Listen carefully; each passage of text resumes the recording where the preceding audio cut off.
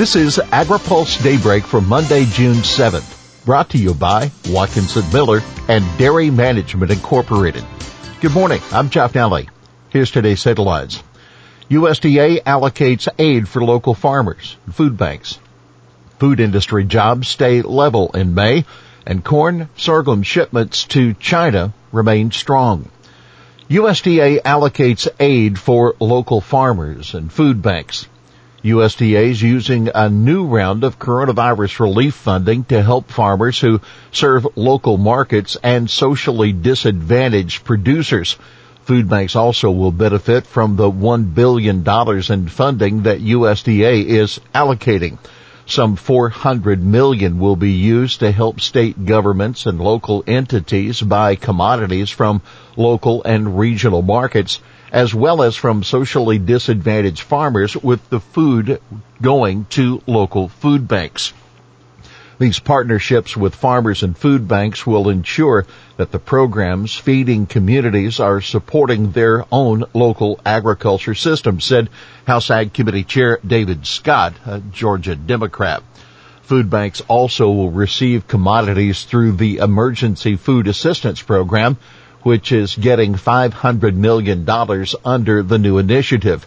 The remaining $100 million will help organizations afford the storage and refrigeration capacity needed to provide food assistance in underserved areas. Food industry employment relatively flat.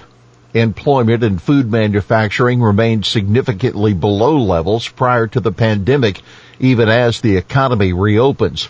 According to the latest jobs report, 1.64 million people were employed in food manufacturing in May, up slightly from April, but about the same number as in March.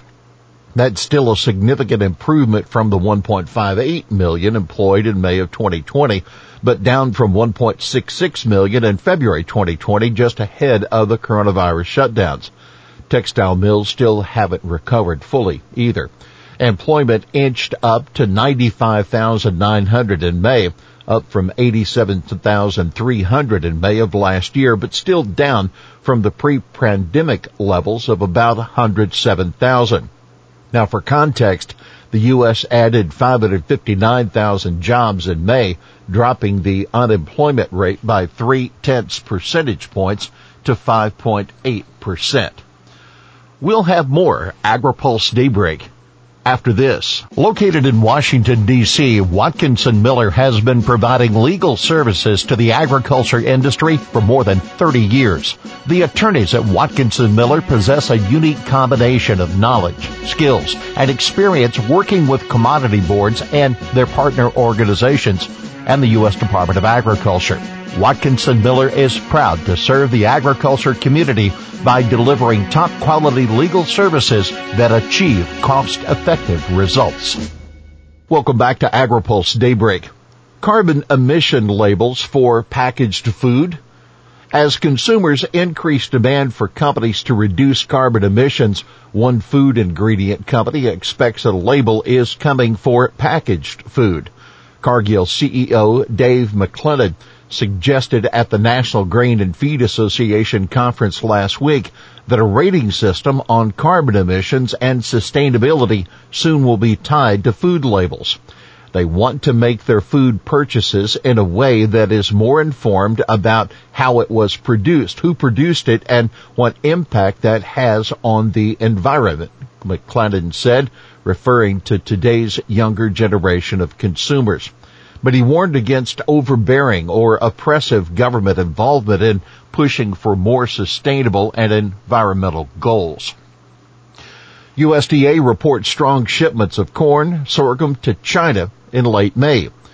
U.S. exports of corn and sorghum to China remained strong the week of May 21st to 27th, that according to the latest trade data out of the USDA's Foreign Agriculture Service. The U.S. shipped about 1.1 million metric tons of corn and 236,300 tons of sorghum to China for the 7-day period.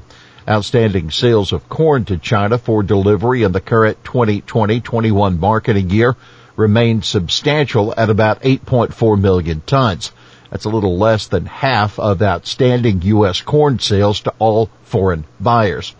There are outstanding sales of U.S. sorghum to China of 766,400 metric tons for the 2020-21 delivery, according to the latest FAS weekly trade data.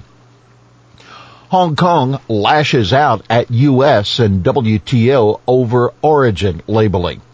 Hong Kong has filed its first written comments to a World Trade Organization dispute panel in its suit challenging the U.S. demand that all Hong Kong exports to the U.S. be labeled as Chinese products. That according to a report from the USDA's Foreign Agriculture Service. The Trump administration, in reaction to China forcing its national security law on Hong Kong, imposed a regulation last year requiring that all Hong Kong exports to the U.S. be labeled as made in China. Hong Kong, which exported $167 million worth of noodles, sauces, and other food products to the U.S. in 2020, considers its goods as superior to those made in China, according to FAS analysts in Hong Kong.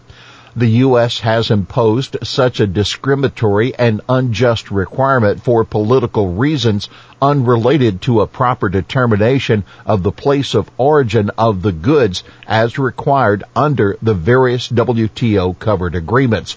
Hong Kong Secretary for Commerce and Economic Development Edward Yao said in a statement, "This approach, if accepted, would undermine the critical role that accurate origin determination plays within the rules-based multilateral trading system." Major railroad worried by Kansas City Southern merger proposal. A major Class 1 railroad has competition concerns about the Kansas City Southern merger, either with Canadian National or Canadian Pacific Railway. President and CEO of BNSF Railway, Katie Farmer, said either one of those transactions further restricts the competitiveness with cross-border traffic with the U.S. and Mexico. We think that, unfortunately, what it does is fragments an already challenging transporter movement between multiple routes, and the two routes, we believe, are not as good routes velocity-wise, she told members of the National Grain and Feed Association on Friday. However, she noted BNSF is undecided about which merger would be best and noted it is still unclear which transaction the Surface Transportation Board will approve. Last month, KCS announced it was merging with CN over CP. Ex-accountant for Pennsylvania egg supplier indicted for embezzling millions. A former accountant for Hillendale Farms in Pennsylvania has been indicted on fraud and conspiracy charges for allegedly embezzling about $6.8 million from the company, a nationwide supplier of eggs and other farm-related goods, the Justice Department said Friday. DOJ said from October 2005 to January 2019, Jonathan A. Weston, quote, engaged in a scheme with a person known as VP to embezzle and then launder the stolen money, buy collectible cars and real estate, and engage in lavish personal expenditures. Weston faces a maximum total sentence of 58 years in prison and a fine of $2.55 million, or both. Here's today's He Said It. It took gasoline and beef for us to think this is really a serious problem. That Missouri Republican Senator Roy Blunt on Meet the Press discussing cyber attacks on the Colonial Pipeline and JBS suspected of being launched by Russian hackers. Well, that's Daybreak for this Monday, June 7th, brought to you by Watkinson Miller and Dairy Management Incorporated. For the latest news out of Washington, D.C., visit agripulse.com. For AgriPulse Daybreak, I'm Jeff Nally.